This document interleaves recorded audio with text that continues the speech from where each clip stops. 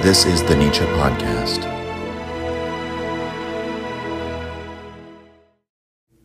Today I want to talk to you about the conclusion of Zarathustra's saga, the end of Nietzsche's saga of his great prophet of eternal return and the Overman, which we find in the final chapter of the final book of Thus Spoke Zarathustra, entitled The Sign, where Zarathustra says, quote, "The hour has come. This is my morning. My day is breaking. Rise now, rise, thou great noon." End quote. It's not the first time that Zarathustra invokes the imagery of noon. The idea of a great noontide is a metaphor utilized throughout the entire story. It appears all the way from the very beginning at the prologue. But what does noon symbolize exactly? Zarathustra heralds noon here as symbolizing a very significant event, one which is still to come, and represents, in some sense, the moment we might all be looking forward to. Perhaps it's our own Nietzschean eschaton. Noon is when the sun is highest in the sky, and so it's a high moment in the full illumination of the light of self-knowledge. Noon is also when the sun is midway on its course from one horizon to the next, meaning that it's a halfway mark.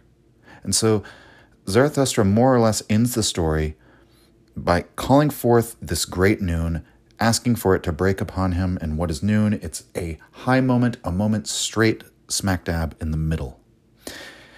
Zarathustra's hair has turned white at this point in the story. He's had a long life of solitude, alternating with periods of teaching among the people and gathering disciples. And he's done and seen all these great things. He's traveled to the Isles of the Blessed, which is a famous, mythical continent known even by the Greek philosophers.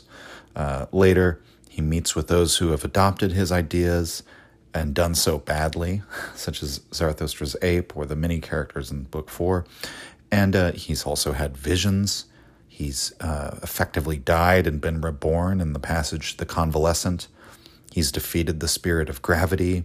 And he's brought mankind his highest wisdom, that of the eternal recurrence, which is also his most dreadful thought. But we've talked about all of that in the eternal recurrence episodes. And that, remember, at the very beginning of the story, Zarathustra's great need is to give, that he's so overfull with his wisdom, and he wants to give it to the world, and so he's now done that.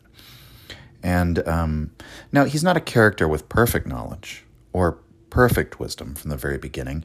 And what's interesting is that, in addition to sort of giving of his wisdom, Zarathustra has changed throughout the narrative. It often has to do with his relationship to the public or to his disciples, and his particular attitude at a given time, but he has to overcome a series of challenges as well, which are not so much physical adversaries or even philosophical puzzles in the way a normal philosopher might, say, wrestle with challenges, right? But questions of conscience, we might say. Sentiments, feelings that Zarathustra holds, things like dread or hatred, or earlier in the story when he has to overcome his nausea at what he calls his most abysmal thought, which is that, as we mentioned, it has to do with the eternal return, that if we wish for the eternity of all things, then we must, by that same token, wish for the eternity of the most contemptible aspects of mankind. And so that will be eternal as well. And he overcomes this nauseating thought at man's eternal smallness and pettiness with the vision of the Overman, the hope for the future, and the faith in life's ability to continue ascending, which justifies, in some sense, all of these eternal defects, meaning that all that is greatest in man shall be stamped with eternity as well, and that the potential of man reaches infinitely above where man finds himself now, whatever that might be. And so it's a faith that the greatness in man will outbalance or overcome the smallness in him. That's what allows Zarathustra to overcome his nausea for all that's, common and weak and fragile in mankind. And so it's in this way that the Overman redeems mankind by that token. Zarathustra describes it way back at the beginning of the story. He uses the metaphor as the overman being like a great ocean, and so great that it could absorb a poisoned river flowing into its waters, right? The overman is so great that all the ways in which we are sick or poisoned now are insignificant in comparison to the greatness of what man could be in the future. And so it's not important that we condemn ourselves as we are now. Man need not be condemned. And so by the end of the story, there's a final such challenge for Zarathustra to overcome. He's had to overcome various things throughout the journey. But the fact that this is the last one, I think, is Nietzsche's way of indicating to us this is the most difficult thing about Zarathustra's new affirmative philosophy. And the most difficult thing to overcome is pity. And so at the very end, Zarathustra must overcome pity. Now, this kind of moral valuation from Nietzsche is one of the most uncomfortable things about him for many people, and it may seem as though Nietzsche is sometimes stubborn or overly zealous about eliminating pity from our moral outlook or from our world picture, because it cuts so deeply against our moral intuitions or our conscience in some sense. And since this isn't presented as a rigorous moral argument, at least here in Zarathustra it's not, it can often be perceived as if Nietzsche's critique of pity is like sort of frivolous. It's like simply a matter of temperament or preference, right? Or as if in his quest to resurrect the Dionysian spirit in our society, or whatever high-minded terms we want to put it in, Nietzsche's allowing himself to become dogmatically opposed to pity. Now, of course, as most of you are aware, Nietzsche is perfectly willing to call things such as sympathy a virtue, or magnanimity a virtue, and especially generosity. Remember, that's sort of the basis of Zarathustra's story, is actually comes from a natural inclination of generosity that Zarathustra has.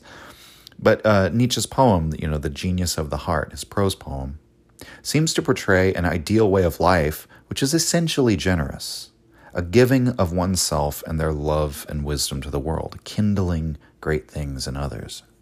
And he writes that even in it's in his harshest work condemning the slave morality, Genealogy of Morals, he writes that the master could still well be compassionate and generous. Somebody following the noble morality could still be compassionate out of an overflowing of wealth, vitality, goodwill, and so on.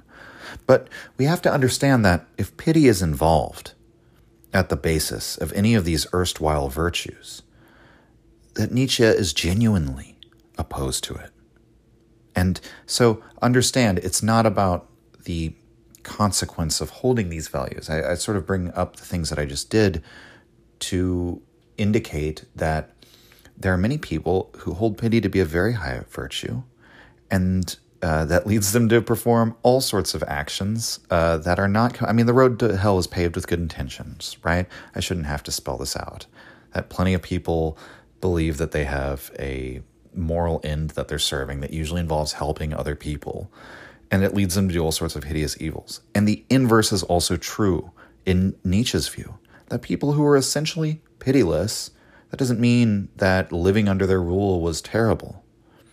It just means that if they were generous or merciful, that was a genuine thing that was outflowing from them. It wasn't because they believed they had some sort of duty not to harm other people or anything like that. Quite the opposite, right? Historically speaking.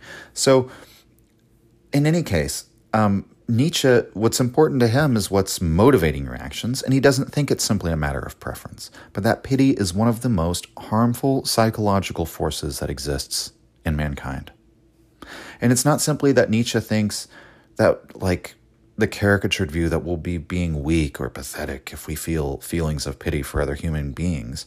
That might be part of it, but rather he believes, for one, that pity is a serious danger to the entire human race, to life itself. He thinks that pity also, like all feelings, is something which can be heightened or deadened. It can be discharged and rooted out, or it can be reinforced and it can become tyrannical over one's whole outlook.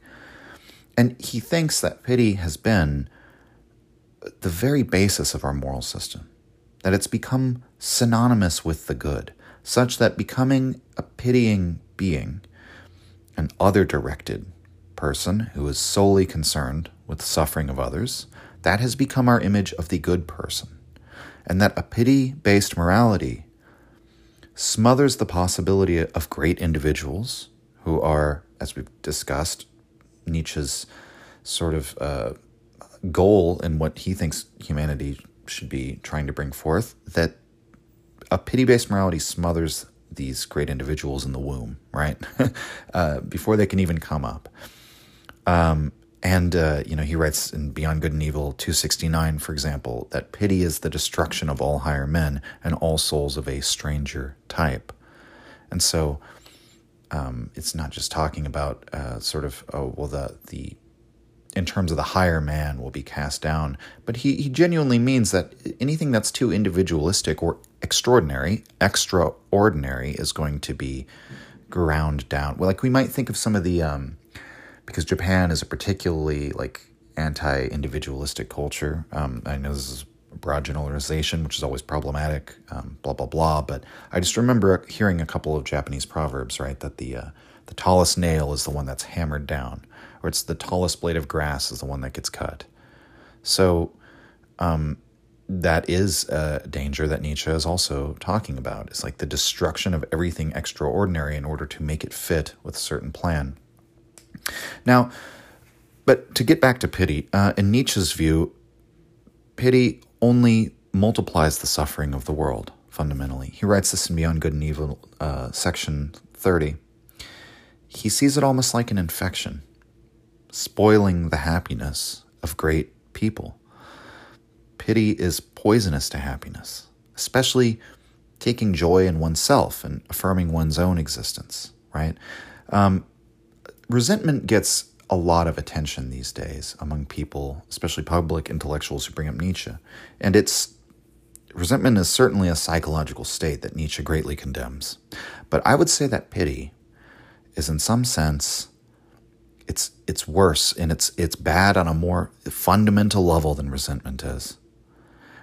Remember, resentment arises why? We have to ask that question. Those with the master morality oppress and cause harm to their subordinates in society, and among those subordinates, the masses, the common people, therefore a slave morality arises. This is the sort of historical linguistic picture Nietzsche gives in Genealogy of Morality. And what does the slave morality take its central value to be? Pity. Reduction of suffering, reduction of harm. The harmless man as the good man. Why is the slave moralist resentful of the master morality in the first place? Because the master morality has no pity.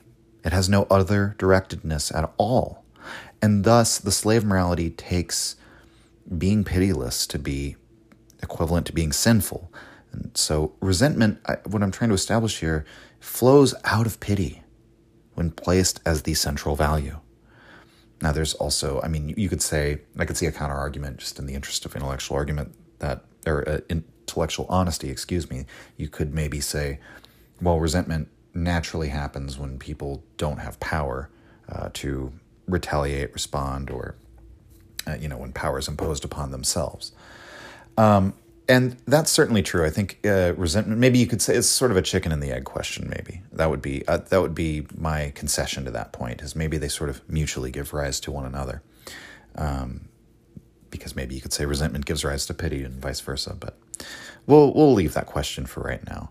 I think what's important is that you have to understand that pity, far from being something incidental, which Nietzsche opposes, it forms up a central pillar of the slave revolt in morality, as he calls it, embodied historically in Christianity.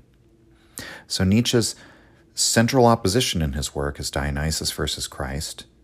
And so the central thing which the Dionysian morality is opposed to is Christian pity. And what Nietzsche offers instead is something for which I don't know if we have really a single word that encapsulates it, Perhaps we could say amor fati. We could say maybe innocence. We could say a trusting fatalism. If we want to make it simple, maybe overly simple, we could just simply say joy. That Zarathustra's religion is a religion of joy, and pity is anathema to joy. It inherently removes the individual from his focus on himself and his own happiness and raises this nagging pain which is externally directed. Pity is inherently universalist in some sense. It's not perspectival. It doesn't allow us to say that things happening to others don't concern me or don't affect me, or that perhaps your suffering over there can't be comparable to mine over here. Because in fact, we can't even really comprehend the total suffering of the world. What pity actually takes the form of is imagined suffering of others. So it's a torment of the imagination of the suffering of others, which is happening entirely in our own heads, which then torments people. And Nietzsche argues that if one spent every waking moment reinforcing the feeling of pity, I think he says this in Daybreak maybe, but he says if you were just constantly confronting whatever it is that you find pitiable and giving in to the feeling and going out and actively trying to alleviate that suffering, like capitulating to the feeling in that way, that you would inevitably become a melancholic and despondent person. And I think a lot of people would probably say he's dead wrong on that. So, take that for what you will, empirically. Even so, pity-based religions always claim to be aimed at human happiness. But Nietzsche sort of points to religions like Christianity that he thinks objectively make people more unhappy. And since we cannot ever actually eliminate the suffering inherent to life, the end result is that we simply end up destroying a certain number of happiness that was possible without it. And so Nietzsche writes in The Gay Science 338 that behind the religion of pity is a religion of comfortableness, and that at bottom, pity comes from a desire for safety, for comfort, for a society or a way of life that no longer has aspects which are violent, unjust, or uncomfortable for us in any way. And the biggest preachers of pity are those with the deepest self-guilt, the deepest feelings of self-recrimination, and who thus preach pity as a perverse form of pleasure-seeking to alleviate their own bad conscience. And so we might make a distinction with Nietzsche's thought experiment about just a purely pitying individual. I think people who just go out and there's a lot of examples of people who just immerse their lives in helping people who do take that sort of pleasure in pity and they don't become melancholy and despondent. But if we think about the preachers of pity as an ideology, right? I think he's very much correct here. And really Nietzsche's problem with it at the end of the day is that pleasure and pain, and indeed happiness and unhappiness, are twin sisters, as he calls them. And that without one, you can't have the other. And that's his most fundamental critique of pity, that it's this critique that extends to make up the foundation of why Nietzsche dismisses utilitarianism. That this quest to eliminate suffering is also, by that token, a quest to eliminate happiness. Let me say that again. The quest to eliminate suffering is inherently also a quest to eliminate happiness. That is Nietzsche's, I think, fundamental charge against pity. And so, if the Dionysian is a religion for those of us who wish to say, we, the strong, the beautiful, and the happy, as the nobility of Greece used to say, according to Nietzsche anyway, then we have to fight against pity. And this religion of pity, which has existed in the form of Christianity, and now that God is dead, still exists, possibly even in a more zealous and pathological form all around us. And we would just simply say it's the cosmopolitan secular morality of the modern West, which is still very religious, but doesn't recognize its irrational valuations as religious. And because it's so pervasive even within ourselves, we have the inclination to pity. Even if we consciously or intellectually fight against it, And I think Nietzsche would argue that, except for those of us who are just built different, which he would certainly affirm the existence of those, pity is a rather normal inclination in that it's been beaten into us by the dominant cultural attitudes of society. And so we cannot understand the idea of Nietzsche saying his philosophy is about Dionysus versus the crucified. Without understanding it, it's a war against the historical religion of Christianity, but on a deeper level, this is a war waged within oneself. In the same way that Muslims talk about the inner jihad, right? So all of us still have these inclinations to pity, and Nietzsche's view is that we should recognize this for being a sick feeling whenever it comes up, that it's a learned form of guilt over our own happiness. What does that come from? It's the feeling that man doesn't deserve happiness. You don't deserve happiness. Well, there's so much suffering in the world. And this inner war with pity is sort of the last struggle of Zarathustra in the novel. Thus Spoke Zarathustra. And because society has been dominated by pity, this is very interesting because Zarathustra, of course, has a very rarefied form of pity, which is probably akin to Nietzsche's own. Society has been dominated by pity, and pity, as we've said, grinds down the higher men. And so Zarathustra paradoxically finds that he himself has pity for the higher man. Pity for the victims of pity as a moral ideology, right? It's very interesting that Nietzsche uses this because it's almost a ridiculous sort of existential problem to have. I'm having an existential crisis because I rejected pity, but now that I understand how bad pity is, I feel bad for all the potentially great people who are ruined by pity. I mean, it is contradictory, but it's funny. I think how aware Nietzsche was of his own inner workings and those little cognitive dissonances you can have in your thought. So he writes in Beyond Good and Evil 225, quote, "Our pity is a higher and more far-sighted pity. We see how man makes himself smaller, how you make him smaller. Our pity, do you not comprehend for whom our converse pity is when it resists your pity as the worst of all pamperings and weaknesses?" End quote. And so, even with something like pity that Nietzsche wants to wholly condemn, you can't help but using his method of forming a true opposition within a single word, right? And so suggests there's a more noble form of pity, perhaps like the form of Zarathustra's pity, right? His pity for the great man instead of for the weak man. Perhaps we could also interpret this passage in Beyond Good and Evil. It's a sort of concern or care for other souls, but rather than wishing them comfort, right, which is what pity wishes, the usual form of pity is to wish for people to have no suffering. Maybe one wishes, as Nietzsche writes in his notes, for all those who are of any concern to him to know great suffering, great self-doubt, to have hardship and pain and so on. Because in his view, that's a path to greatness. And in Nietzsche's understanding, as we've said, hardship is not a hindrance to pleasure. It's not unrelated to pleasure either. Actually, it's required for pleasure. That's what it means for life to be will to power. Overcoming challenges, which requires pain and sacrifice. That's the very meaning of happiness. It contains the idea of suffering. And so perhaps someone could wish for others to have happiness, knowing full well that a truly happy life involves a considerable amount of pain and tragedy. And that's what Nietzsche actually writes in his notes.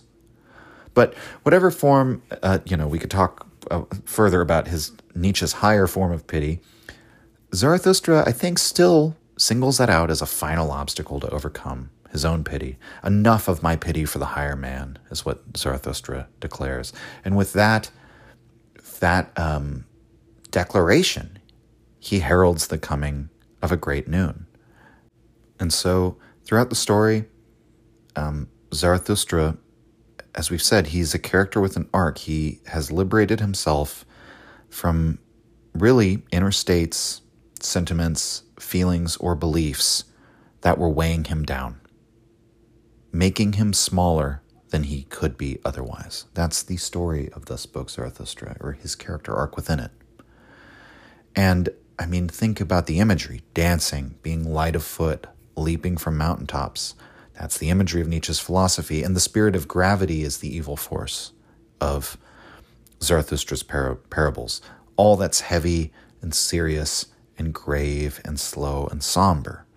So Zarathustra, one way to look at it is he's casting off all the things that weigh him down. These chains of thought that we impose upon ourselves, or really chains of feeling or sentiment or inclination. It's really before thought, right?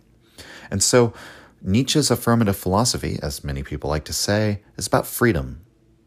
But it's not in the sense that a lot of people talk about freedom. I mean, not in the sense a humanist might talk about freedom, or even, really not even in the sense of intellectual freedom. Because what it means to be a free spirit is to be able to overcome these habitual feelings as they arise, not to be dragged away or dragged down by that within you, which is self-abnegating and self-undermining. To live in such a way as to actually overcome these things in your actions. Strive to go beyond your limitations as a person, as you exist now. That live as a path to the overman, right? And so Zarathustra's meaning, invoking the metaphor of noon, we can see it in several places. It relates to all of this that we've been talking about. The very first aphorism we read in this podcast, how the true world finally became a fable. Nietzsche says that the final step, the abolition of the true world, the afterworld, the world of spirit, the world beyond, the abolition of the illusory world that goes along with it as well, which is our doubt, our devaluing of the physical world, or of the world of our immediate and direct experience. That step where the true world is no longer something we're chasing after, we're no longer devaluing our own, direct experience of our own reality, and that is what he coincides with the time of noon. That's what he correlates with the time of noon, the period of the shortest shadow. Noon has a special connotation for Nietzsche because of this point. The brightest dawn can cast the longest shadows, right? When the sun is sort of coming over the horizon. But when the sun is directly overhead, the shadows almost entirely disappear. And so it's like in the pure light of wisdom, without the long shadows of our illusions and our abstractions, which shadows always necessarily accompany mankind's acquisition of knowledge, right? But so noon is the time when we are within full knowledge and those shadows have all but disappeared. We could also look to the conclusion to the first book of Zarathustra, where he says goodbye to his followers. He tells them this line that I love, that, quote, "The man of knowledge must not only love his enemies, he must also be able to hate his friends," end quote. And, he's saying the best thing for his disciples, his friends, is to depart from him. Having learned all they have, it would be a misstep to make Zarathustra into an infallible guru, or to worship him, or to live in a certain way simply because Zarathustra told us to live that way, right? He tells them, quote, "One repays a teacher badly if one remains nothing but a pupil," end quote. We talked about this aspect of Zarathustra's teaching just last week when he says to us, "Here is my way, where's yours?" And that when it comes to some sort of universal moral code, some absolute way of life, it doesn't exist for Nietzsche. Life is ever generating, trying to become distinct, different, individual. Power, as it manifests in countless ways, is always aimed at different goals. For the various things of the world, there are always many and mutually exclusive valuations of what is good. And that this is a physiological fact. It's a biological fact, right? The good of the hawk versus the good of the little lamb, right? Now, to the extent that Zarathustra offers us still a perspective on what he considers good, we have here in that same passage, the end of Book 1, quote, "Remain faithful to the earth, my brothers, with the power of your virtue. Let your gift-giving love and your knowledge serve the meaning of the earth. Thus I beg and beseech you, do not let them fly away from earthly things and beat their wings against eternal walls." End quote. So, remain faithful to the earth. What is the meaning of the earth for Zarathustra? He says right out, the meaning of the earth is the overman. So, remain faithful to that ideal of the overman. Remain faithful to a value system that vests its good in mankind. Not mankind as it is now, but in the increasing strength and future transformations of mankind. And more fundamentally, remain faithful to values which are devoted to life and to this world. Resist the temptation of beating your wings against this eternal world beyond. But what's more here, let your gift-giving and your love and your knowledge serve the meaning of the earth, which means the ideal of the overman is served by knowledge and gift-giving and love. That this is the kind of giving we mentioned earlier, where one just sort of overflows naturally, involuntarily even. The way you might think of people doting on people they love, When you give, I know, when there's stereotypes of like when young people are dating and people buy people dinner and give them gifts and make all sorts of promises just out of lust or whatever. But I'm not necessarily talking about that.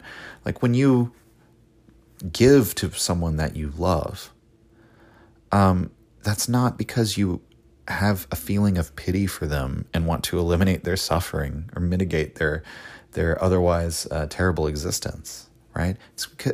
When you love someone, you have an irrational demand to make this person happy. It doesn't come from that sort of dead moral code, which is, it's very odd that that's how many people think about human action and think human action should conform to, when it describes almost nothing of how, when we really do behave in a way that is naturally, quote unquote, naturally virtuous, right? It never comes from these ideas of pity or things like that. Or, conceivably it could come from pity. I don't think people behave as utilitarians naturally. I'll put it like that. But anyway, let's look at how the passage ends. Quote, "And once again you shall become my friends and the children of a single hope. And then shall I be with you the third time, that I may celebrate the great noon with you. And that is the great noon when man stands in the middle of his way between beast and overman, and celebrates his way to the evening as his highest hope. For it is the way to a new morning. Then will he who goes under bless himself for being one who goes over and beyond, and the sun of his knowledge will stand at high noon for him. Dead are all gods. Now we want the overman to live. On that great noon, let this be our last will." Thus spoke Zarathustra. End quote. So as we've laid it out here, the sun at noon, it's the height of our knowledge, but more importantly, as we mentioned, it's in the middle. And what is in the middle of? The course between man and overman. And when we really understand the overman ideal, what we recognize is that the overman must be infinite. It has to be.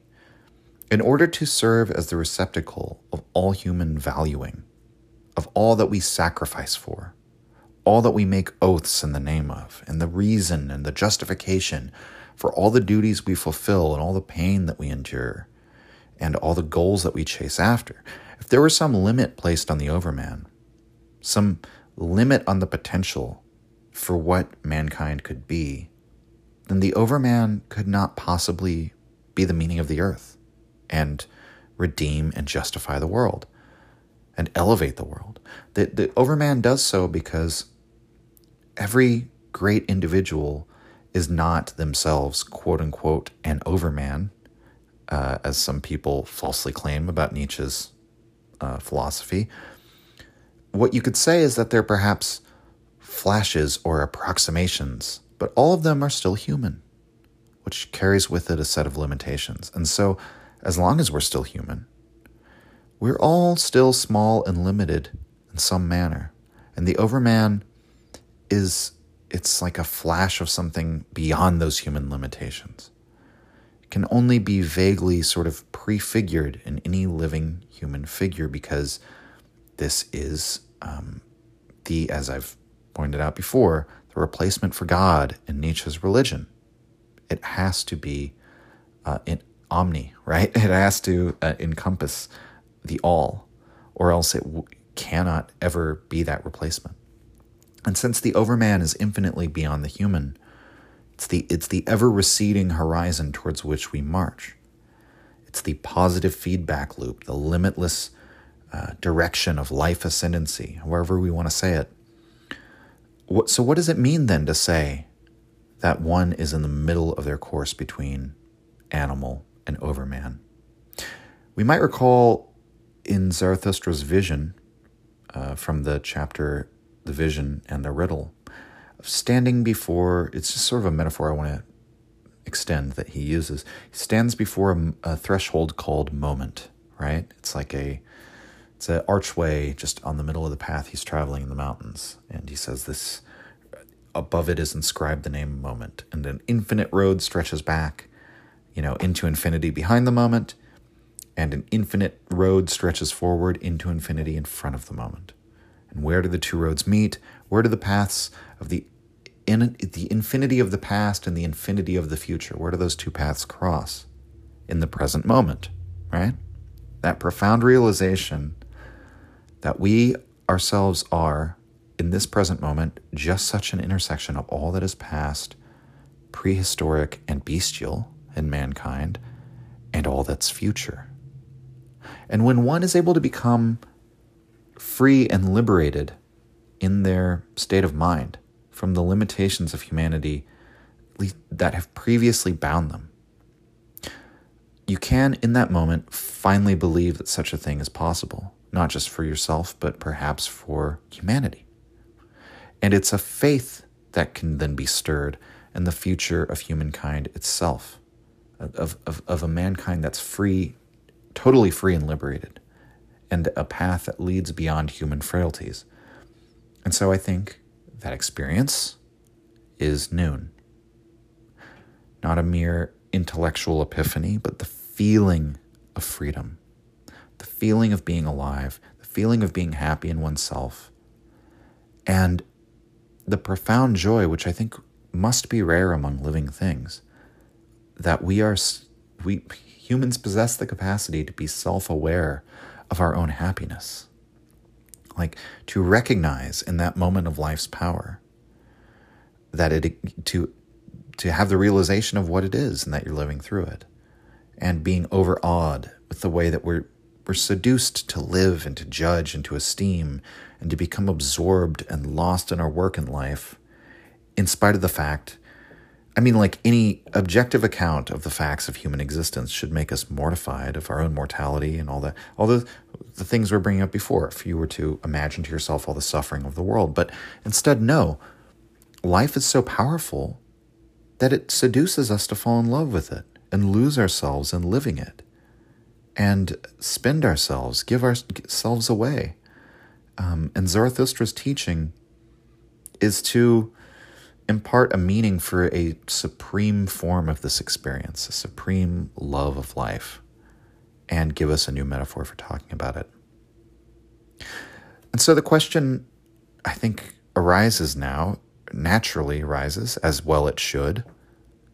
Well, what next? What happens now? I say this question arises naturally and that it should arise because that's your will to power speaking if you find yourself thinking that, right? Which is to say, noontide can't be seen as akin to some sort of, I don't want to make this into an Eastern Enlightenment experience. The point you reach at which there's nothing more to do. Perhaps we could say, if you had a more subtle understanding of some of the Enlightenment experiences of Zen and Taoism, there's something that might be somewhat comparable in the story. It's a famous allegory of following the ox, right? There's a 10-step diagram, it's rather famous, where chasing down enlightenment is described as akin to hunting down an ox. But the steps continue even after the ox is found. The ox is supposed to be enlightenment, right? So why would the steps continue after enlightenment's found? Well, the final step is called entering the marketplace, and it depicts the sage return, the fully enlightened sage now re-enters the world. That comparison might be useful to kind of grasp what I'm talking about, but there's something fundamentally different here for a couple of reasons. For one, we couldn't ever imagine Nietzsche writing out a 10-step program. And Zarathustra says he does not give us a way to follow. And furthermore, there's no expectation in Nietzsche of this experience being like spontaneous or giving rise to some permanent change in your perspective as there is in these Eastern ideas. For Nietzsche, everything's always changing, right? There's no permanence. For the most part, the progress that occurs is going to be gradual and slow, and it might appear spontaneous at times, but that's only because you didn't see the gradual preparation for a seemingly spontaneous event that built up beneath the surface.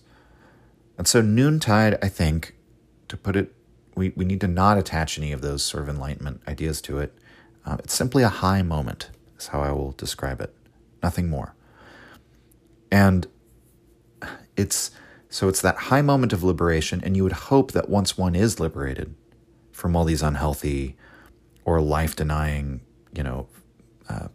emotional or, thought habits, that you would remain free.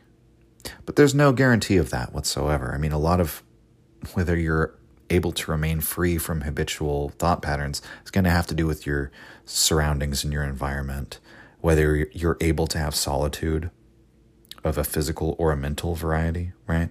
And as people grow older, or they get physically ill or start to deteriorate physically, Nietzsche argues that from this naturally follows sick, old, deteriorating valuations about life. And it's only really the most extraordinary people who don't fall into those. And so Nietzsche once wrote, it was the duration of high moments that really sets apart great men from others. Great people are those who have lots of moments or prolonged moments of that sense of elevated consciousness where the spirit can sort of dance and fly about without these weights of these limitations we impose on ourselves. Or the limitations, rather, that we let into our own heads, which are coming in all the time from society, culture, religion, our peer group, family, morality of the masses, the current party line, the Overton window of what is an acceptable belief to hold, the expert opinions, and so on. You think people have this experience. You think a certain thought or you have a certain feeling, and then you have a voice in your head tell you, no, that you can't think that. That's wrong, right? And so, in any case, I think to emphasize that this is not about coming to a point of rest or a point of completion, and that's the wrong way to look at it. I want to look at a sort of fun chapter from Zarathustra called At Noon, which is a parable about just this very thing. It obviously has to do with the noon theme as well. But I'm just going to go ahead and read the entire passage because it's beautiful. So, at noon, quote, "And Zarathustra ran and did not find anybody anymore. And he was alone and found himself again and again. And he enjoyed and quaffed his solitude and thought of good things for hours. But around the hour of noon, when the sun stood straight over Zarathustra's head, he came to an old crooked and knotty tree that was embraced and hidden from itself by the rich love of a grapevine, and yellow grapes hung from it in abundance, inviting the wanderer. Then he felt the desire to quench a slight thirst and to break off a grape, but even as he was stretching out his arm to do so, he felt a still greater desire for something else, namely, to lie down beside the tree at the perfect noon hour and to sleep. This Zarathustra did, and as soon as he lay on the ground in the stillness and secrecy of the many-hued grass, he forgot his slight thirst and fell asleep. For, as Zarathustra's proverb says, one thing is more necessary than another. Only his eyes remained open, for they did not tire of seeing and praising the tree and the love of the grapevine. Falling asleep, however, Zarathustra spoke thus to his heart, "Still, still, Did not the world become perfect just now? What is happening to me? As a delicate wind dances unseen on an inlaid sea, light, featherlight, thus sleep dances on me. My eyes he does not close, my soul he leaves awake. Light he is, verily, featherlight. He persuades me, I know not how. He touches me inwardly with caressing hands. He conquers me. Yes, he conquers me and makes my soul stretch out. How she is becoming long and tired, my strange soul. Did the eve of the seventh day come to her at noon? Has she already roamed happily among good and ripe things too long? She stretches out long, long, longer. She lies still, my strange soul. Too much that is good has she tasted. This golden sadness oppresses her. She makes a wry mouth. Like a ship that has sailed into its stillest cove, now it leans against the earth, tired of the long voyages and the uncertain seas. Is not the earth more faithful? The way such a ship lies close to and nestles to the land. It is enough if a spider spins its thread to it from the land. No stronger ropes are needed now. Like such a tired ship in the stillest cove, I too rest now near the earth, faithful, trusting, waiting, tied to it with the softest threads.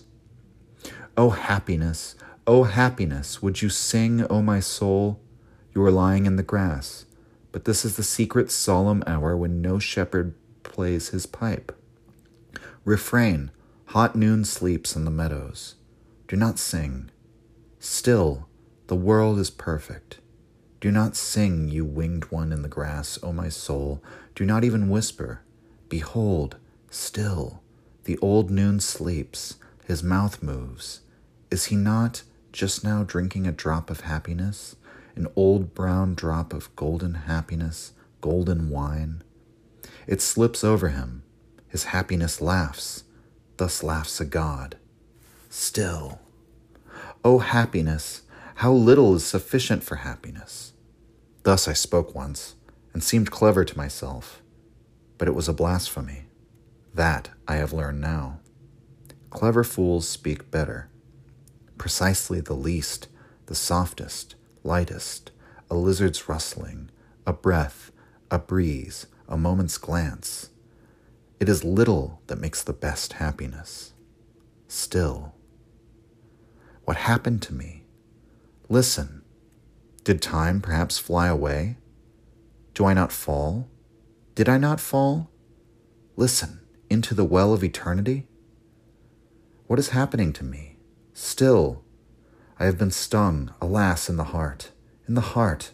Oh, break, break heart after such happiness, after such a sting. How? Did not the world become perfect just now, round and ripe? Oh, the golden round ring. Where may it fly? Shall I run after it? Quick, still. And here Zarathustra stretched and felt that he was asleep. Up, he said to himself, you sleeper, you noon napper. Well, get up, old legs. It is time and overtime. Many a good stretch of road still lies ahead of you. Now you have slept out. How long? Half an eternity? Well, up with you now, my old heart. After such a sleep, how long will it take you to wake it off? But then he fell asleep again, and his soul spoke against him and resisted and lay down again. Leave me alone. Still, did not the world become perfect just now? Oh, the golden round ball. Get up, said Zarathustra, you little thief, you lazy little thief of time. What, still stretching, yawning, sighing, falling into deep wells? Who are you, oh my soul? At this point he was startled, for a sunbeam fell from the sky onto his face. Oh, heaven over me, he said, sighing, and sat up. You were looking on? You were listening to my strange soul? When will you drink this drop of dew which has fallen upon all earthly things? When will you drink this strange soul? When, well of eternity? Cheerful, dreadful abyss of noon. When will you drink my soul back into yourself? Thus spoke Zarathustra, and he got up from his resting place at the tree as from a strange drunkenness. And behold, the sun still stood straight over his head. But from this, one might justly conclude that Zarathustra had not slept long. End quote. It's a very interesting passage for a number of reasons. For one, the imagery of the vines embracing the tree, and it's a grapevine, and he wants to reach out and pluck a delicious grape. There's a metaphor Nietzsche uses in Beyond Good and Evil for the nobility as being a sort of parasitic vine on the society, is like the tree, right? And in this way, it's like Nietzsche is reaching when he's reaching to pluck off a grape, right? That's his quest to find the higher man, right? Or something like that. That's the fruit being borne by the grapevine. But it's noon, and he slips into a sleep, and into a midday sort of nap, and he describes his soul in feminine terms with feminine pronouns. And this is a thing that I think I will have to talk about with Nietzsche, but it's maybe one of those more esoteric things that I'm not exactly sure when I'll get to it, of the masculine and feminine in Nietzsche's philosophy, and how the feminine is always sort of used as a metaphor or a symbol for the unconscious side of the self, and Nietzsche really feels that the unconscious is the greatest part of the self and the thing driving the self. That which is not, it's very, to put it maybe in clearer terms, you have the male god in Christianity who speaks the world into existence with the logos, right?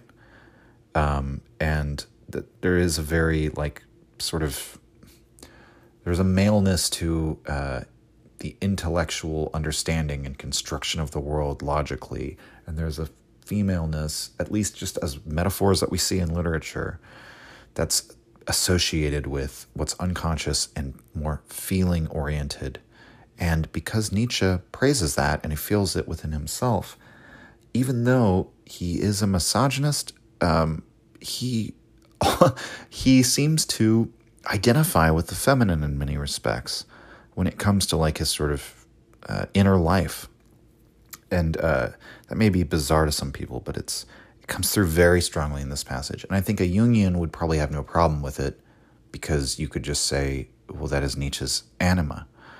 And because he is consciously writing such a ostensibly pro-masculine philosophy, for whatever that might mean, but it would certainly, I think, apply to Nietzsche, maybe he has this very strong anima that's a counterbalance in his unconscious, and it comes out when he's not being philosophical, when he's being poetic.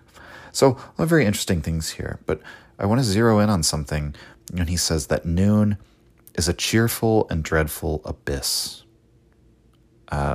It's quite funny to see Nietzsche use the metaphor of the abyss in this way.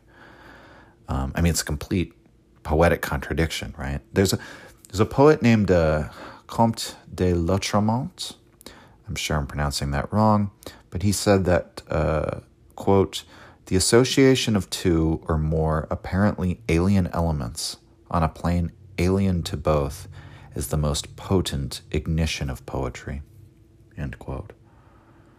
So I think that's an element of fun in Nietzsche's writing, that he's a master of doing this.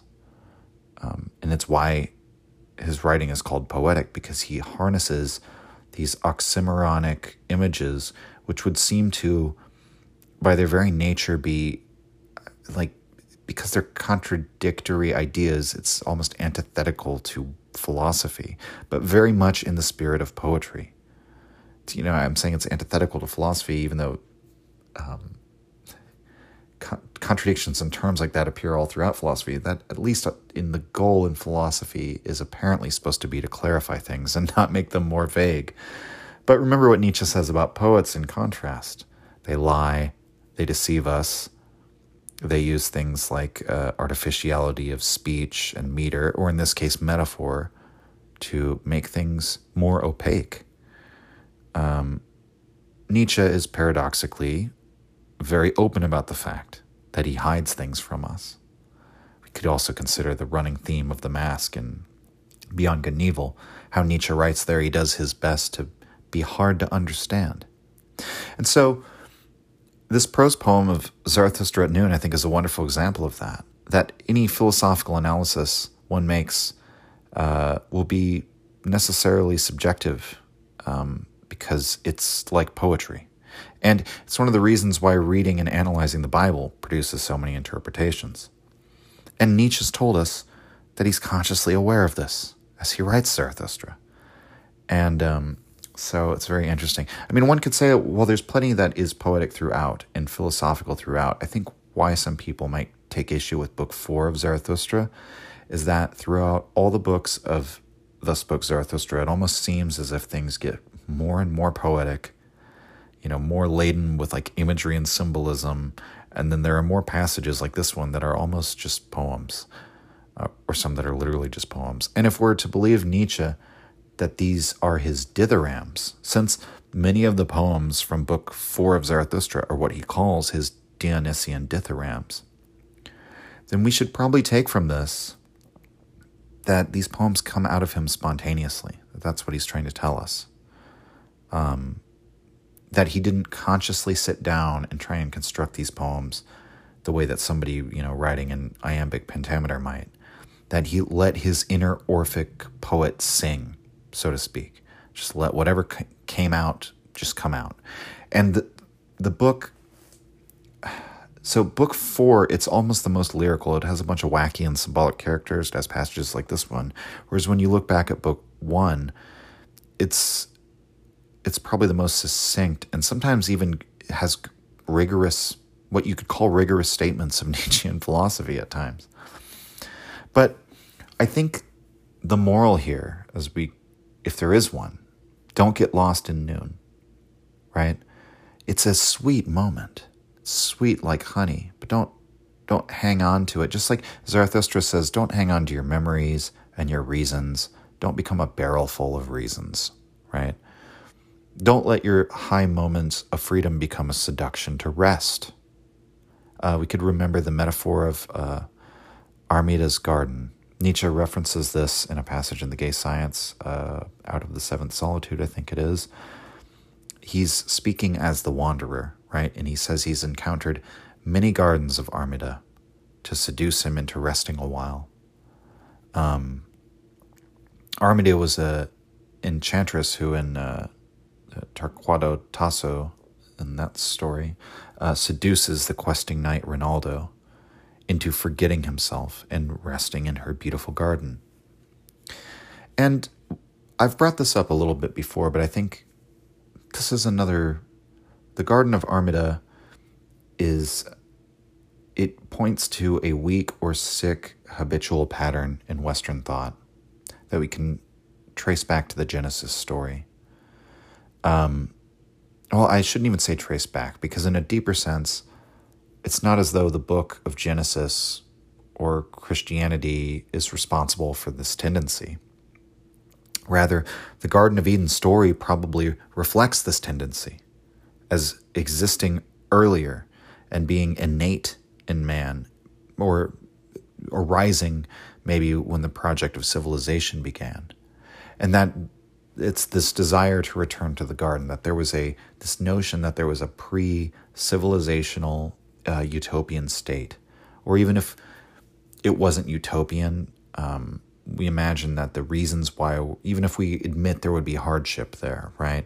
We imagine that all the reasons why we're unhappy now are due to things that wouldn't exist then, right? I mean, that many people immediately jump to like the writing of Rousseau for talking about this, right? Although it's funny because even people like to laugh at Rousseau because of his description of the noble savage and, the idyllic state of nature that, as he describes it, seems so ludicrous from like any kind of hard-nosed biological or anthropological standpoint today. But again, Rousseau didn't invent this idea. I mean, like, people rarely look at whether we believe scientifically that man came out of some pre-civilizational utopia or not, we're still always trying to get back to it. And so almost everyone across the political spectrum, for example, tends to hold the view that at some point humanity made a misstep. Maybe it was the Industrial Revolution. Maybe it was the British Empire. Or maybe if you're an American, maybe you think it's when we stopped following the Constitution, whenever that might have been in your eyes. Maybe if you're in Russia today, it was when the Soviet Union fell. Or maybe conversely, there are Russians today who probably think they went wrong when the Soviet Union was founded. Or maybe it was when we abolished monarchy. Or maybe it was the Protestant Reformation. Or when we parceled out land and called it property. Or maybe it was when, go all the way back to when extended kin groups ceased to function as like these primitive confederations and instead unified into hierarchical empires. Or maybe if you're a literalist Christian, it was the moment when Eve took the bite out of the apple, right? So we still hold on to some idea that mankind went wrong somewhere. And that to me points to this underlying psychological tendency. And it inherently contains an element of judging and condemning mankind as it is now. Because if we harbor some desire to go back to some purer, earlier state, or imagine that the goal of the future should be a reversion to some sort of more natural simplicity, it's the same tendency all over again, right? And while this is somewhat of a digression, I think this comes out in the passage, right? Because I think it's very important to reject the Garden of Eden story and keep our focus on the future, as Zarathustra emphasizes, and not condemn the world. But in the passage, notice that Zarathustra says, wasn't the world perfect just now? And that's sort of one of those other paradoxes, right? Because that's the beauty and the danger of the noon, experience, we might say. If the world's totally innocent and perfect, that itself, is that not a seduction to nihilism? Another comparison we might use, if we want to be a little friendlier than the term nihilism, Zarathustra, I think, sort of is implicitly referencing the obscure life of Epicurus when he talks about how little is needed to be happy. I mean, Epicurus's philosophy is also a form of return to the garden in some sense. And while he's a figure that Nietzsche greatly admires, Zarathustra ultimately says it was foolish to think only a little is sufficient for happiness, to think in those terms. It sounded clever once, and this is sort of the seduction I'm talking about. He sees the best happiness in the same things Epicurus might, or even like Diogenes might, right? He says that there's the most sublime happiness in the sunshine, a breeze, a serene moment. When you're in this sort of state of trusting fatalism, equanimity, whatever, we want to call it.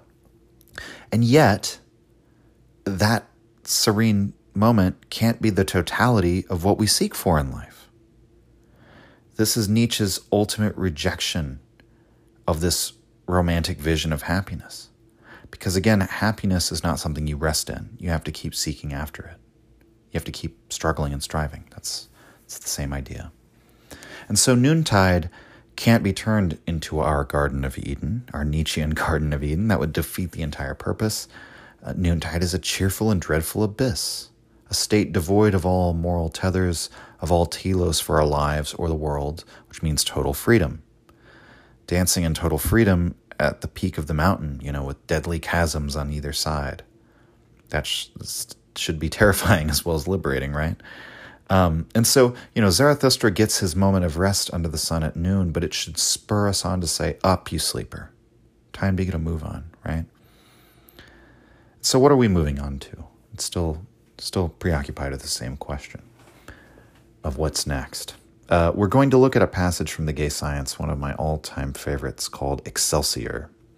It's got an exclamation mark at the end of that. Excelsior. It's aphorism 285, and it's interesting. The first paragraph is placed in quotations, though we have no notion of which character is supposed to be speaking. And then the second paragraph is not in quotations. So make of that what you will, I guess. I don't really have a clue for you. So, Excelsior, quote,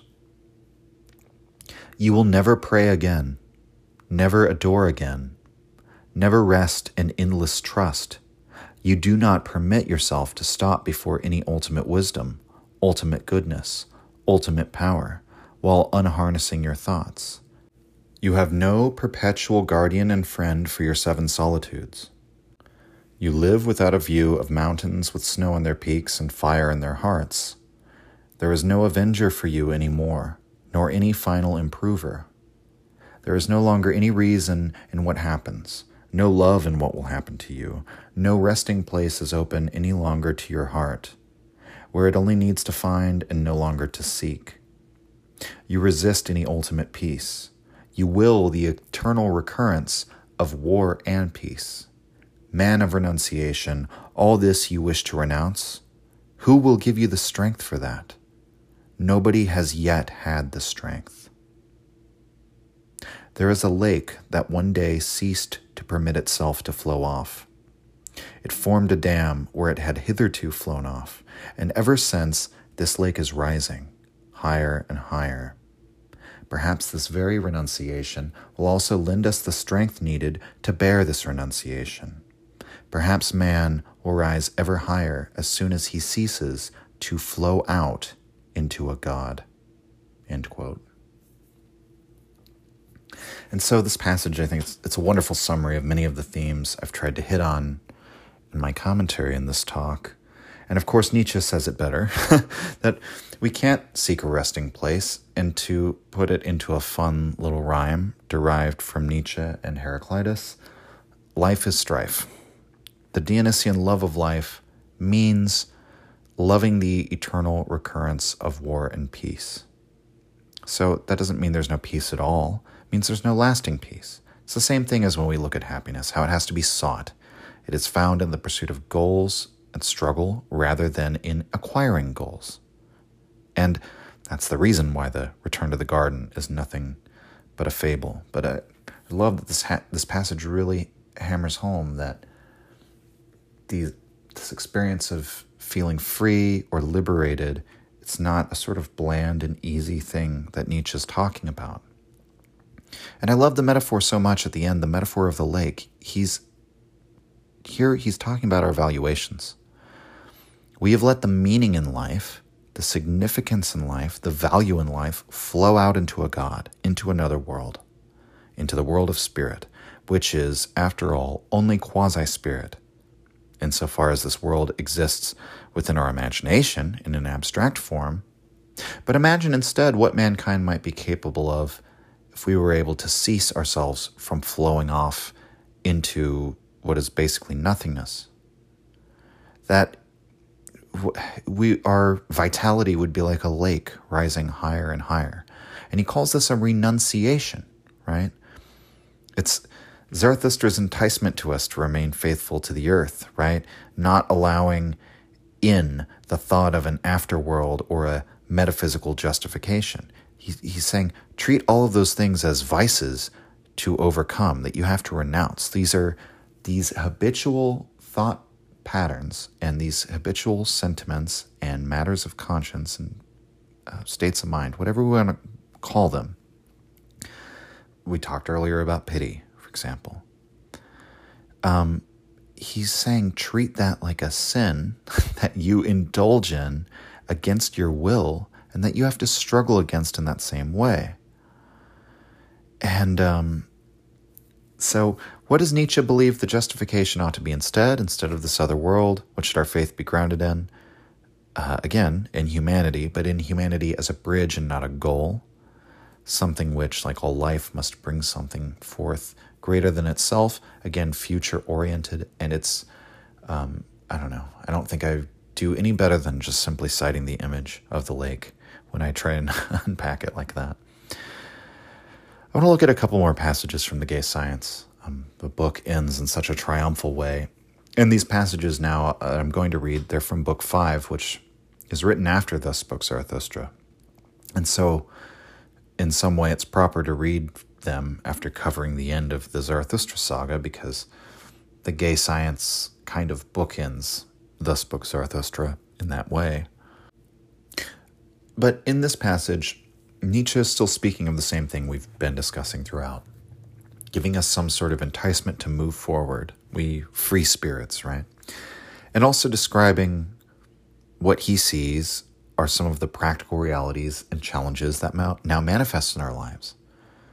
If you've really taken on this Nietzschean affirmative philosophy, it shouldn't be an easy thing. And so it's another one of my favorite passages. We're doing a lot of my favorites today here at the end of the season. So this is the Gay Science 377 entitled, We Who Are Homeless. And in the title here, we should think back all the way to the second episode of the podcast, the character of the wanderer, right? He's talking about becoming a complete and total wanderer on the face of the earth in the same way Zoroaster describes himself. At home, nowhere, and everywhere, right? And so the passage, it's another long one, but not as long as the passage at noon.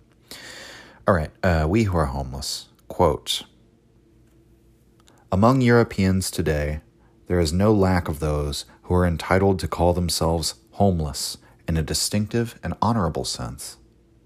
It is to them that I especially commend my secret wisdom and Gaia Scienza. For their fate is hard, their hopes are uncertain. It is quite a feat to devise some comfort for them, but what avail? We children of the future, how could we be at home in this today? We feel disfavor for all ideals that might lead one to feel at home in this fragile, broken time of transition. As for its realities, we do not believe that they will last.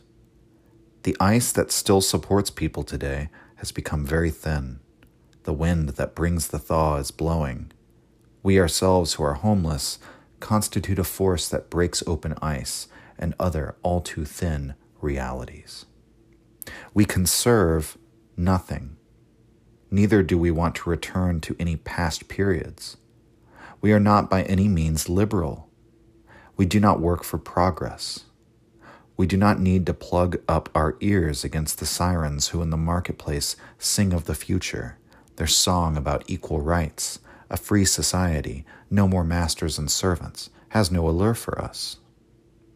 We simply do not consider it desirable that a realm of justice and concord should be established on earth, because it would certainly be the realm of the deepest leveling in chinoiserie. We are delighted with all who love, as we do, danger, war, and adventure, who refuse to compromise, to be captured, reconciled, and castrated. We count ourselves among conquerors. We think about the necessity for new orders, also for a new type of slavery. For every strengthening and enhancement of the human type also involves a new kind of enslavement. Is it not clear that with all this we are bound to feel ill at ease in an age that likes to claim the distinction of being the most humane, the mildest, and the most righteous age that the sun has ever seen? It is bad enough that precisely when we hear these beautiful words, we have the ugliest suspicions. What we find in them is merely an expression and a masquerade of a profound weakening, of weariness, of old age, of declining energies. What can it matter to us what tinsel the sick may use to cover up their weakness? Let them parade it as their virtue. After all, there is no doubt that weakness makes one mild, oh so mild, so righteous, so inoffensive, so humane. The religion of pity, to which one would like to convert us. Oh, we know the hysterical little males and females well enough who today need precisely this religion as a veil and makeup. We are no humanitarians. We should never dare to permit ourselves to speak of our love of humanity. Our kind is not actor enough for that, or not a Saint Simonist enough, not French enough. One really has to be afflicted with a Gallic excess of erotic irritability and enamored impatience to approach, in all honesty, the whole of humanity with one's lust. Humanity. Has there ever been a more hideous old woman among all old women? Unless it were truth, a question for philosophers. No, we do not love humanity. But on the other hand, we are not nearly German enough, in the sense in which the word German is constantly being used nowadays, to advocate nationalism and race hatred, and to be able to take pleasure in the national scabies of the heart and blood poisoning that now leads the nations of Europe to delimit and barricade themselves against each other, as if it were a matter of quarantine. For that, we are too open-minded, too malicious, too spoiled, also too well-informed, too traveled. We prefer to live on mountains, apart, untimely, in past or future centuries, merely in order to keep ourselves from experiencing the silent rage to which we know we should be condemned as eyewitnesses of politics that are desolating the German spirit by making it vain, and that is, moreover, petty politics. To keep its own creation from immediately falling apart again, is it not finding it necessary to plant it between two deadly hatreds? Must it not desire the eternalization of the European system of a lot of petty states? We who are homeless are too manifold and mixed racially in our descent, being modern men, and consequently do not feel tempted to participate in the mendacious racial self-admiration and racial indecency that parades in Germany today as a sign of a German way of thinking that is doubly false and obscene among people of the historical sense. We are, in one word, and let this be our word of honor, good Europeans, the heirs of Europe, the rich, oversupplied, but also overly obligated heirs of thousands of years of European spirit. As such, we have outgrown Christianity and are averse to it, precisely because we have grown out of it, because our ancestors were Christians who, in their Christianity, were uncompromisingly upright. For their faith, they willingly sacrificed possessions and position, blood and fatherland. We do the same. For what? For our belief? For every kind of unbelief? No. You know better than that, friends. The hidden yes in you is stronger than all no's and maybes that afflict you in your age like a disease. And when you have to embark on the sea, you immigrants, you too are compelled to this by a faith. End quote. So again, there's quite a lot here. I shied away from using the term faith last week to describe Nietzsche's affirmative philosophy because Zarathustra specifically, he trashes that word, basically calls it a vice. But one of the things I've learned from Nietzsche, something I've brought up, is that he often takes words that have a single meaning and breaks them into two. And so here he's describing a good faith rather than a bad, contemptible faith. It's our hidden yes, right? And he references the greatness of our forebears in sacrificing at the end there, sacrificing possessions, positions, sacrificing for their lives and for their country. That's what's required to do great things, to live dangerously, and to live in such a way to bring forth the overman. So this is necessary for us as well. But he references here how in this wretched modernity with its no's and its maybes, it afflicts us like a disease, that we're contaminated with this desire, especially as intellectuals, to always be able to come down on both sides of an issue and be flexible in our moral valuations and respect the beliefs of those with whom we deeply disagree. And there's a virtue in all of this, right? But nonetheless, there's a sense in which if you do not have some definite tenets that you say yes to, then you have nothing. If you don't ultimately find your yes. And Nietzsche implicitly states here, this is inherently based on faith. It's the discovery, like the self-legislation of your values, crafting that straight line, a goal, a demand for reality, a demand that you impose on reality. That is a faith. And Nietzsche says, this new beautiful attitude of yes, that's within you. Those are the people to whom I'm writing, the philosophers in the future who are willing to say and do yes in this way in their life and work. But the great challenge is, of course, how do we stir something like this in our modern age? And we who are, as he puts it, we're racially mixed, modern cosmopolitan men. And Nietzsche seems to celebrate or at least accept this somewhat. He believed himself to be of Polish descent, which would obviously sort of mean he was mixed Polish and German, although I don't think he actually was Polish, unfortunately, for Nietzsche. But he certainly is a pan-European in his outlook. And, I know elsewhere in his writing he really disliked America, but as an American myself, I think his words are relevant to me.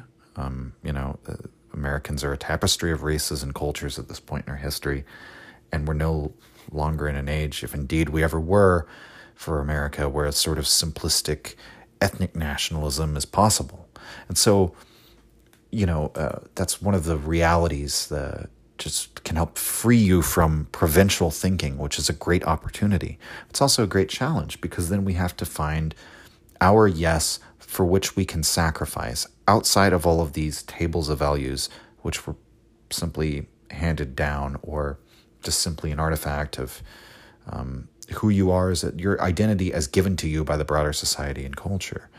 And so that is the great challenge. And that challenge, I think, remains for us today. There's plenty of work to continue to do in terms of sussing out these values questions, which I think will be eternal puzzles for mankind to puzzle over, which in some sense, in the practical realm, is the domain of politics. And we might notice that this passage is very political. In some sense, it attacks every political movement of Nietzsche's time, and a lot of them in our own time.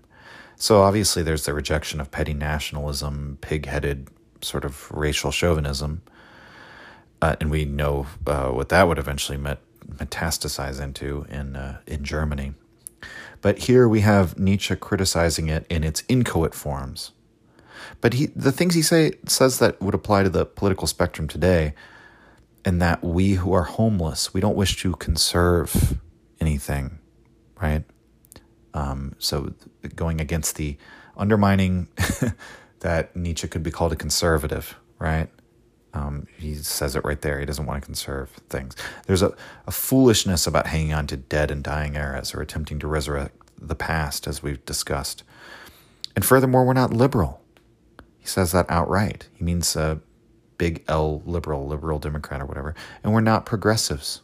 We don't work for progress. And he says that it's the society without masters and slaves, without commanding and obeying. That's something sought after by the anarchists or the socialists to some extent. That's also a fantasy. He doesn't agree with it either. The topic next season is politics, and we're going to discuss all of these issues a great deal. So I think it's a wonderful way of dovetailing into that at the end of the season, is that we sort of establish the groundwork, and it's like, what next? Well, what next is the practical realities of your life. In terms of philosophy, the closest philosophy gets to that is political philosophy, and maybe moral philosophy, you could say as well. And so, that's what we'll talk about next. We might notice the key critique that unites all of these criticisms that he makes. It's that he basically believes none of these are really possible, that they're fantastical in some way. Like, desirability is sort of a second order issue. Because the people purveying these ideas, they're ignorant, willfully or otherwise, of their incompatibility with life. And so maybe the result of trying to implement them is undesirable. But it's not as if Nietzsche thinks we could create a completely classless society, that it would just be a bad idea to do so. No, he doesn't think that's possible. That's another return to the garden idea again. And you might disagree with this in our current system, although I think Nietzsche has a point. He would say just as much that liberal democracy and equal rights are fantasies, that somehow we can impose a rule of law that is like self-limiting and answerable to the people and managed by these democratic institutions. In terms of the bigger picture with Nietzsche's worldview, that you could ever transcend this eternally recurring cycle of cultures and life itself, that's a fantasy. And that you could have eternal longevity for your state is about as ridiculous as immortality for the physical body. The search for a political utopia is sort of like the search for a fountain of youth, right? And so we don't feel that we are at home among any of these modern ideas, among any of the ideals espoused by the many or by the political programs of all these factions, of the common ideas of goodness as being essentially pity, or this religion of comfortableness and safety. And he even seems to reject humanism, and that he says, we don't even love humanity. But he puts humanity in quotes. He sort of contrasts it with the Germans. It's a statement against universalism. And on a broader level, you could counterbalance that with Zarathustra's statement that he does love mankind, but that what is great in man is that we're a bridge and not a goal, yet again, right? That the kind of humanism which he rejects ultimately just ends up boiling down to bland utilitarianism. Create safety, comfort, reduce suffering for the most people possible. That's what Nietzsche is rejecting here. He doesn't want to preserve or take care of or make comfortable mankind the way it is, or to make mankind's comfort and safety today into an end. Let's look at a final passage. This is the penultimate aphorism of Book 5 of The Gay Science. It's entitled The Great Health. And here Nietzsche, I think, ties together all of these themes we've been playing with about untimeliness, of being set against our own age, of our future goals. Once having experienced the freedom that Nietzsche entices us to experience, and this embracing this ideal of eternal transformation, of ever-expanding strength, of endless creation, of new life. This is what we're looking for, eternally out of step with our own time, eternally dissatisfied, never finding that final rest, but always striving forward. It's a cheerful and tragic quest. That's the overall vibe of Nietzsche. And so this is all encapsulated in this passage, number 388, the Great Health. Quote,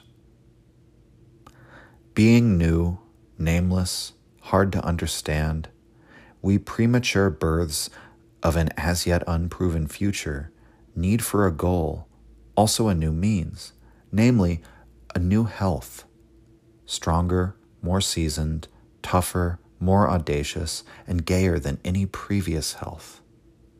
Whoever has a soul that craves to have experienced the whole range of values and desiderata to date, and to have sailed around all the coasts of this ideal Mediterranean, whoever wants to know from the adventures of his own most authentic experience how a discoverer and conqueror of the ideal feels, and also an artist, a saint, a legislator, a sage, a scholar, a pious man, a soothsayer, and one who stands divinely apart in the old style, needs one thing above everything else, the great health, that one does not merely have but also acquires continuously, and must acquire, because one gives it up again and again, and must give it up. And now, after we have long been on our way in this manner, we Argonauts of the ideal, with more daring perhaps than is prudent, and have suffered shipwreck and damage often enough, and are, to repeat it, healthier than one likes to permit us, dangerously healthy, ever again healthy. It will seem to us as if, as a reward, we now confronted an as yet undiscovered country, whose boundaries nobody has surveyed yet, something beyond all the lands and nooks of the ideal so far, a world so overrich in what is beautiful, strange, questionable, terrible, and divine, that our curiosity as well as our craving to possess it has got beside itself. Alas, nothing will sate us any more. After such vistas, and with a burning hunger in our conscience and science, how could we still be satisfied with present-day man? It may be too bad, but it is inevitable that we find it difficult to remain serious when we look at his worthiest goals and hopes, and perhaps we do not even bother to look anymore. Another ideal runs ahead of us, a strange, tempting, dangerous ideal to which we should not wish to persuade anybody, because we do not readily concede the right to it to anyone. The ideal of a spirit who plays naively, that is, not deliberately, but from overflowing power and abundance, with all that was hitherto called holy, good, untouchable, divine, for whom those supreme things that the people naturally accept as their value standards signify danger, decay, debasement, or at least recreation, blindness, and temporary self-oblivion. The ideal of a human, superhuman well-being and benevolence that will often appear inhuman.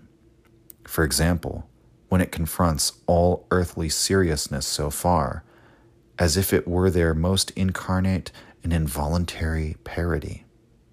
And in spite of all this, it is perhaps only with him that great seriousness really begins. That the real question mark is posed for the first time, that the destiny of the soul changes, the hand moves forward, the tragedy begins. End quote. Everyone, I want to conclude this final episode of Season 2 with a love letter to my fans. There's a small, devoted audience for this podcast. Small speaking in terms relative to the rest of the podcasts and channels out there on the internet. Even relative to other philosophy podcasts, we're pretty small. But I don't tend to think about things that way. I mean, I tend to compare what we're doing here less to what other people are doing now, but to what was possible historically. I think about Nietzsche himself lecturing to 5 people in some of his classes, or the lecture he gave to just one student, von Scheffler, who wrote about his experience. I think about Emerson traveling America. He spoke to crowds of dozens, hundreds, sometimes more than that. I wonder how many people in the time when La Rochefoucauld was alive read his maxims. And I consider how, in light of all these things, just by the sheer fact of population growth and the widespread availability of, for example, La Rochefoucauld's works, surely more people are reading him today than in any other age, in all likelihood. I mean, I feel I'm historically privileged, is what I'm trying to say, to have been able to reach an audience worldwide while I'm still alive and productive, right? Not posthumously. And the United States is only a plurality in my listenership. It's still a minority. We have listeners on every continent. Maybe not Antarctica, but, And so I find this thrilling to a great degree, and I'm humbled by it. And I thank all of you for it.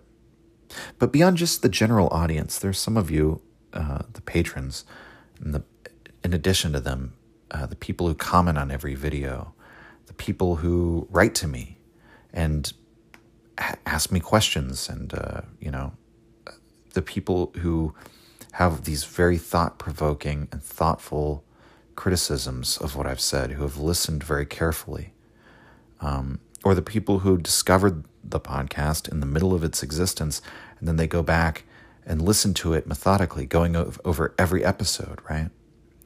And so to all of you, thank you. It really does mean the world to me. And, I'm so glad I've gotten to share this thing that I love so much with all of you. And I suppose I've had it in me, right? To let all of this flow out of me, to overflow, so to speak. And, I realize now I was like an overfull lake and it was just begging to get out. So I love all of you.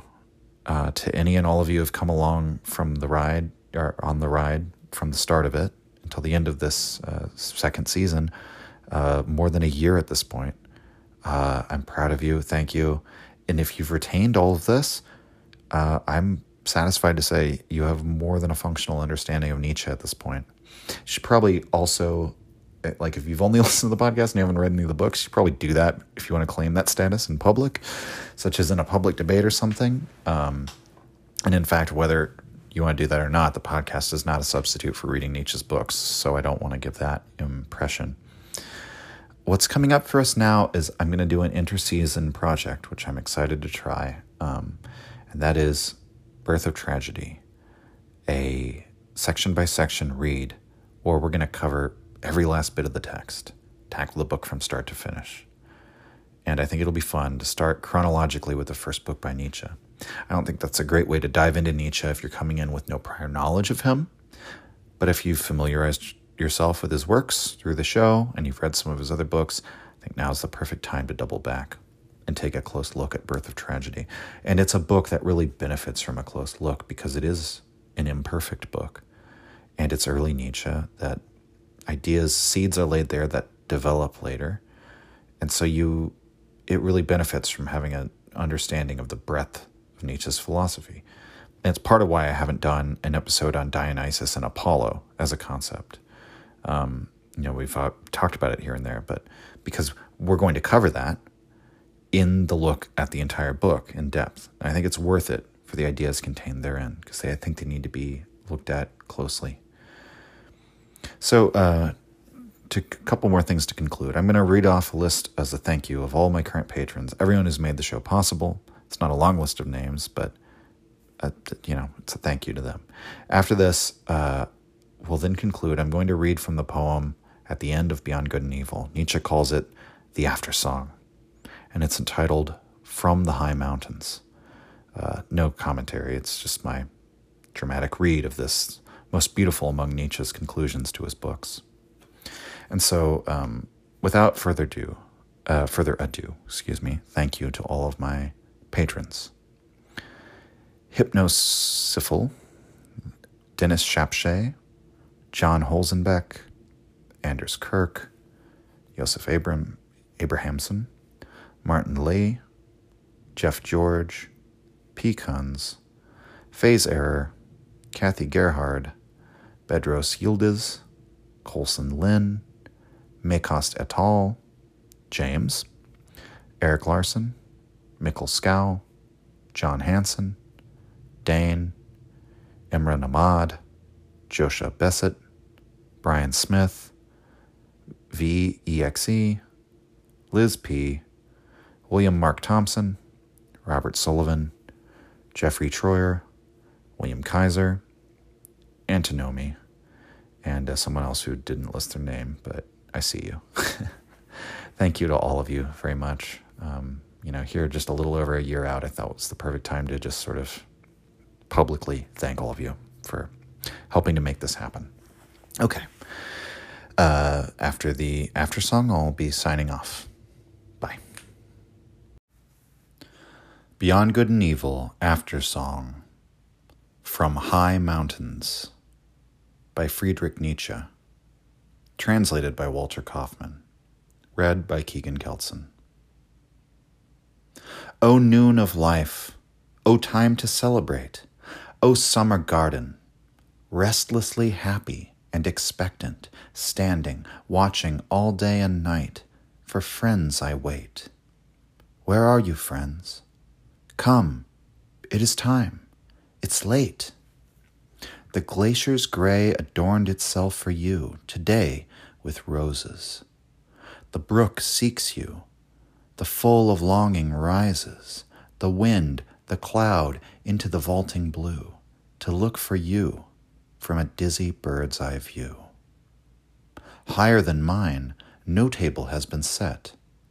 Who lives so near the stars or dread abysses half as sheer?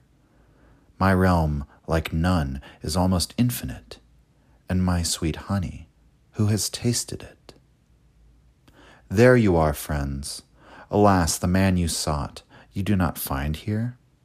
You hesitated, amazed. Anger were kinder. I changed so much? A different face and gait? And what I am, for you, friends, am I not? Am I another, self-estranged from me, did I elude, a wrestler who too oft himself subdued? Straining against his strength too frequently, wounded and stopped by his own victory. I sought where cutting winds are at their worst. I learned to dwell where no one lives, in bleakest polar hell. Unlearned mankind and God, prayer and curse, became a ghost that wanders over glaciers. My ancient friends, alas, you show the shock of love and fear. No, leave, do not be wroth, you can't live here. Here among distant fields of ice and rock, here one must be a hunter, chamois-like. A wicked archer I've become. The ends of my bow kiss, only the strongest bends his bow like this. No arrow strikes like that which my bow sends. Away from here, for your own good, my friends. You leave? My heart, no heart has borne worse hunger. Your hopes stayed strong. Don't shut your gates, new friends may come along. Let old ones go, don't be a memory monger. Once you were young, now you are even younger. What once tied us together, one hope's bond, who reads the signs love once inscribed on it, the pallid lines. To parchment I compare it, that the hand is loath to touch, discolored, dark and burnt. No longer friends, there is no word for those. It is a wraith that knocks at night and tries to rouse my faith, and looks at me and says, once friendship was. O wilted word, once fragrant as the rose. Youth's longing misconceived inconstancy. Those whom I deemed changed to my kin, the friends of whom I dreamed, have aged and lost our old affinity. One has to change to stay akin to me. O noon of life, our second youthful state, O summer garden, restlessly happy and expectant, standing, looking all day and night, for friends I wait, for new friends. Come, it's time, it's late. The song is over. Longing's dulcet cry died in my mouth. A wizard did it, friend in time of drought. The friend of noon, no, do not ask me who. At noon it was that one turned into two. Sure of our victory, we celebrate the feast of feasts. Friend Zarathustra came, the guest of guests. The world now laughs. Rent are the drapes of fright. The wedding is at hand of dark and light.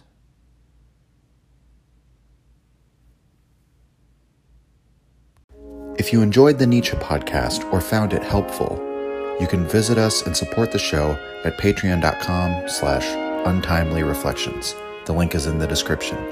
Or just share the show with any of your friends that you think might enjoy it or on social media. Thank you for your support.